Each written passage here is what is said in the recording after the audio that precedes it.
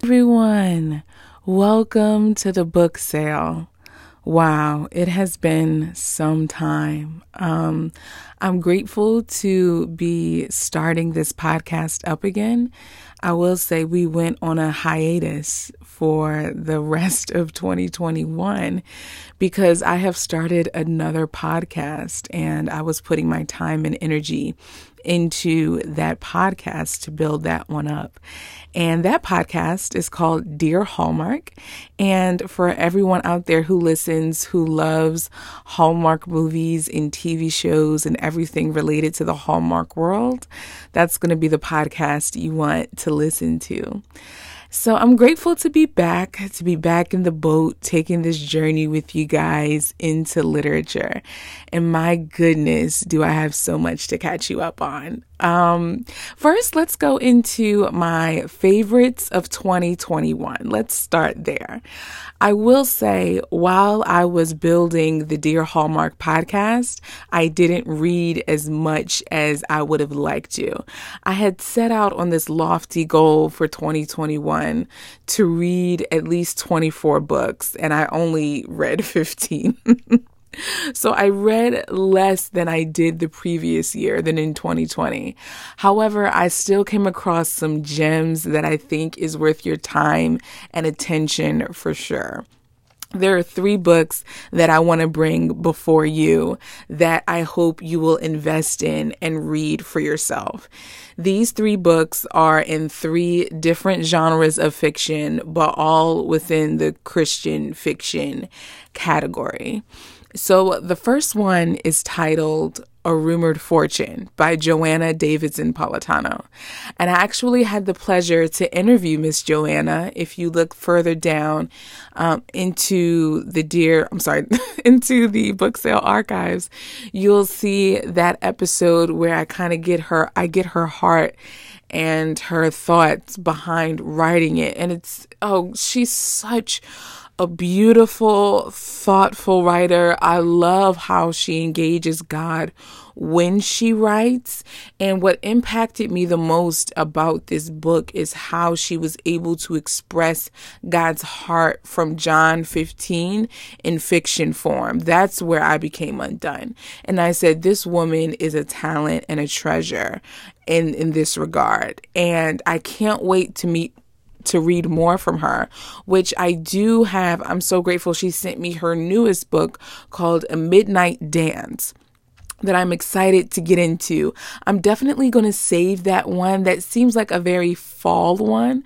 It does have a historical backdrop, much like A Rumored Fortune. We are in the 18th century, I believe, or 17th. I think it's the 18th century, if I'm not mistaken, in A Rumored Fortune. And so the premise behind that book is that we have a young lady who lives on a vineyard. She's away on vacation with her mom, and her mother gets a telegram or a note that she needs to come back to the house immediately. And upon coming back, she is told that her father, her mother's husband, of course, has died.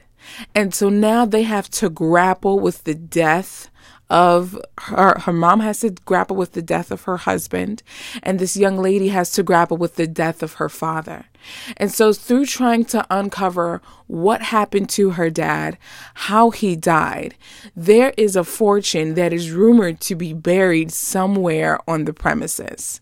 And it is a family legend that there is a treasure buried. So, hearing of the passing of her father, these family members begin to come over and visit and they come over under the guise of wanting to console and be there. But as a reader, you can tell that they have ulterior motives for wanting to be there, that they really want their hands on that treasure. And so this book is just so beautiful. And even the way the romance is painted between the young lady and her romantic interest, who is this vintner who has been hired to take care and run the vineyards. It's definitely an enemies to lovers because she is He's very much like, listen, I know what I'm doing. Leave me alone. Let me work. And she's like, listen, I hear you, but let me tell you what it is. I love how, like, you could feel the chemistry bounce off the page, no matter if it's print or ebook. It's such a beautiful book. But throughout the course of the book, you see how, as we get more involved with the workings of a vineyard, how John 15 is woven throughout. The principles that we see in John 15 is woven throughout the book. It's just, you guys, it's so beautiful, and it's so worth your money and your time and your attention and your imagination. Trust me on this. Trust me on this. The next book I want to bring before you is Dust by Kara Swanson. I also had the esteemed pleasure of interviewing Miss Swanson in talking about fantasy and Christian literature, which is a genre that we're going to be doing a deep dive in for this upcoming season of episodes. I've been getting heavily into the fantasy genre as I've been watching a lot of romance because of my Dear Hallmark podcast, and I'm one who used to read a lot of romance. So I'm finding that I'm kind of getting overwhelmed with both reading and watching a lot of romance. So as I'm watching a lot of these movies, I want to break away from the romance genre, and I've seen myself gravitate towards 3 genres in specific: fantasy, science fiction, and mystery.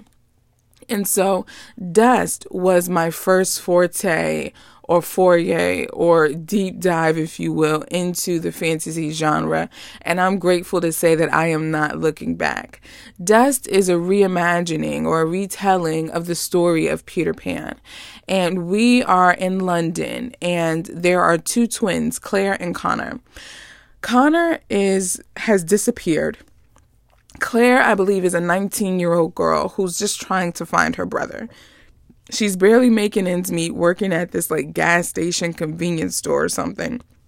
And she has this condition that whenever she emotes, whenever she's overcome with emotion, it's these flakes that give off specks of light begin to come off of her skin, almost like shedding dead skin.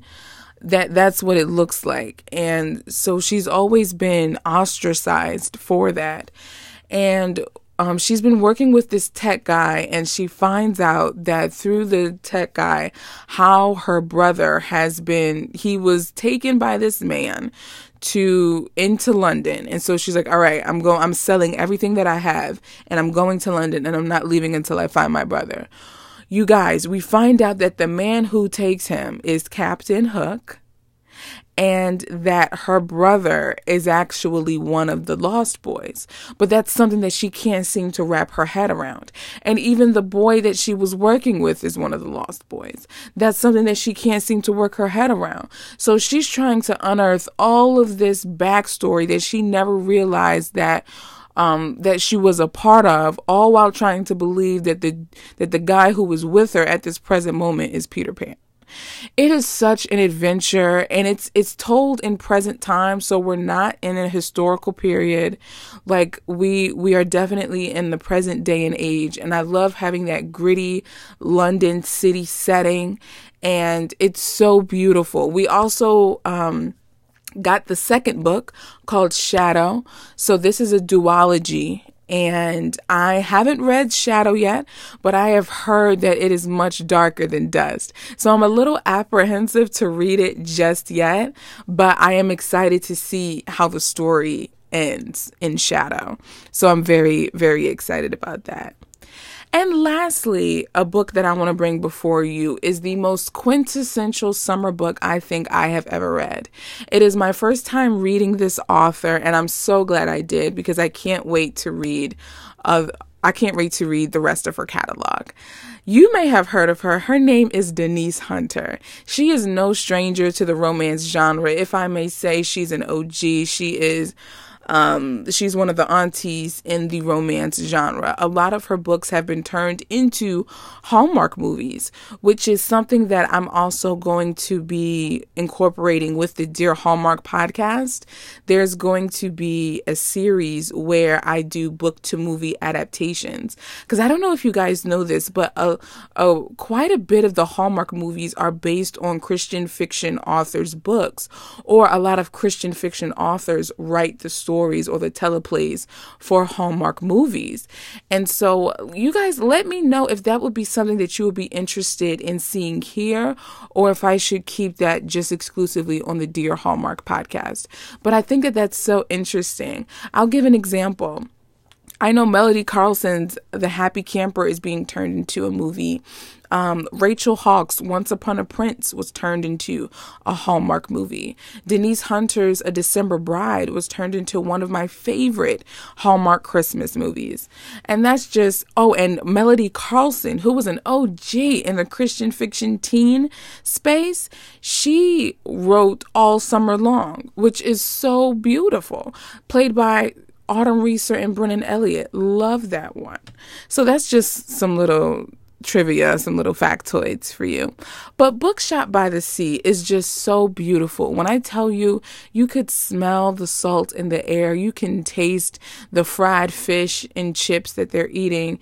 You can hear the rain pattering against the shingles on the roof.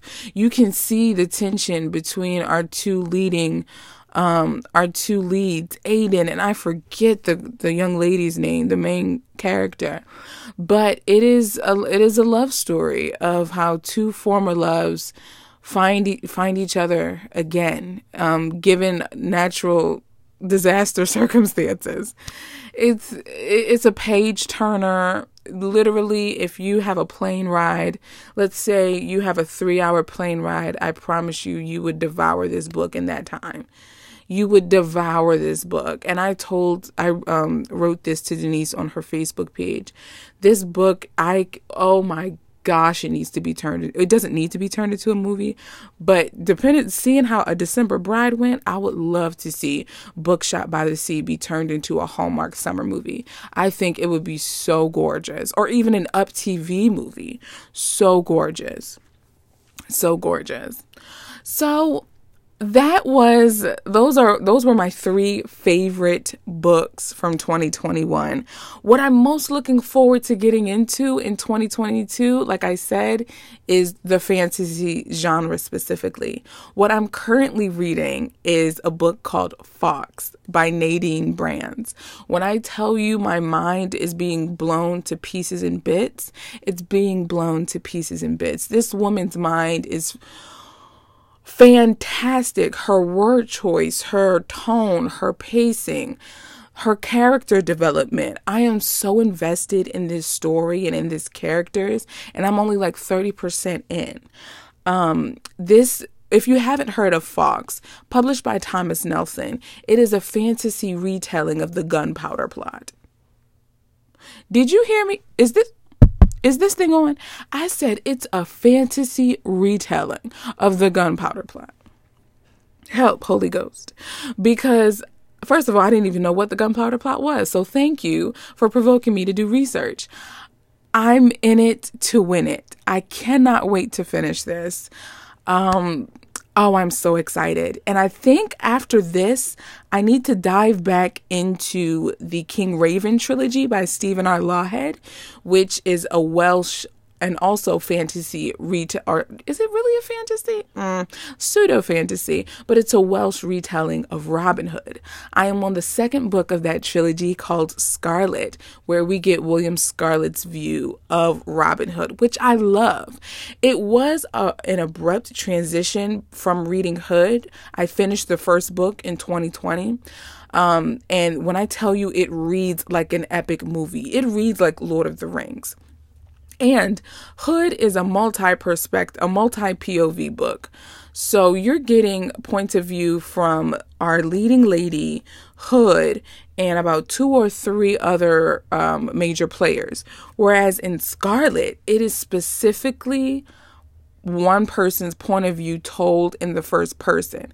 However, we have multiple timelines. So when we meet Will, he's in jail and he's telling a scribe, because I think he got caught, from Robin Hood's gang, he got caught.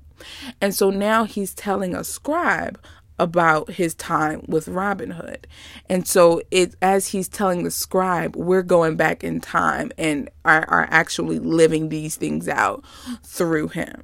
And I love how even in the telling of the story, sometimes the plot is broken with the scribe coming in saying, wait, what do you mean? So are you telling me that, really making it Scarlet going back in time? And it's so beautiful. It's so beautiful.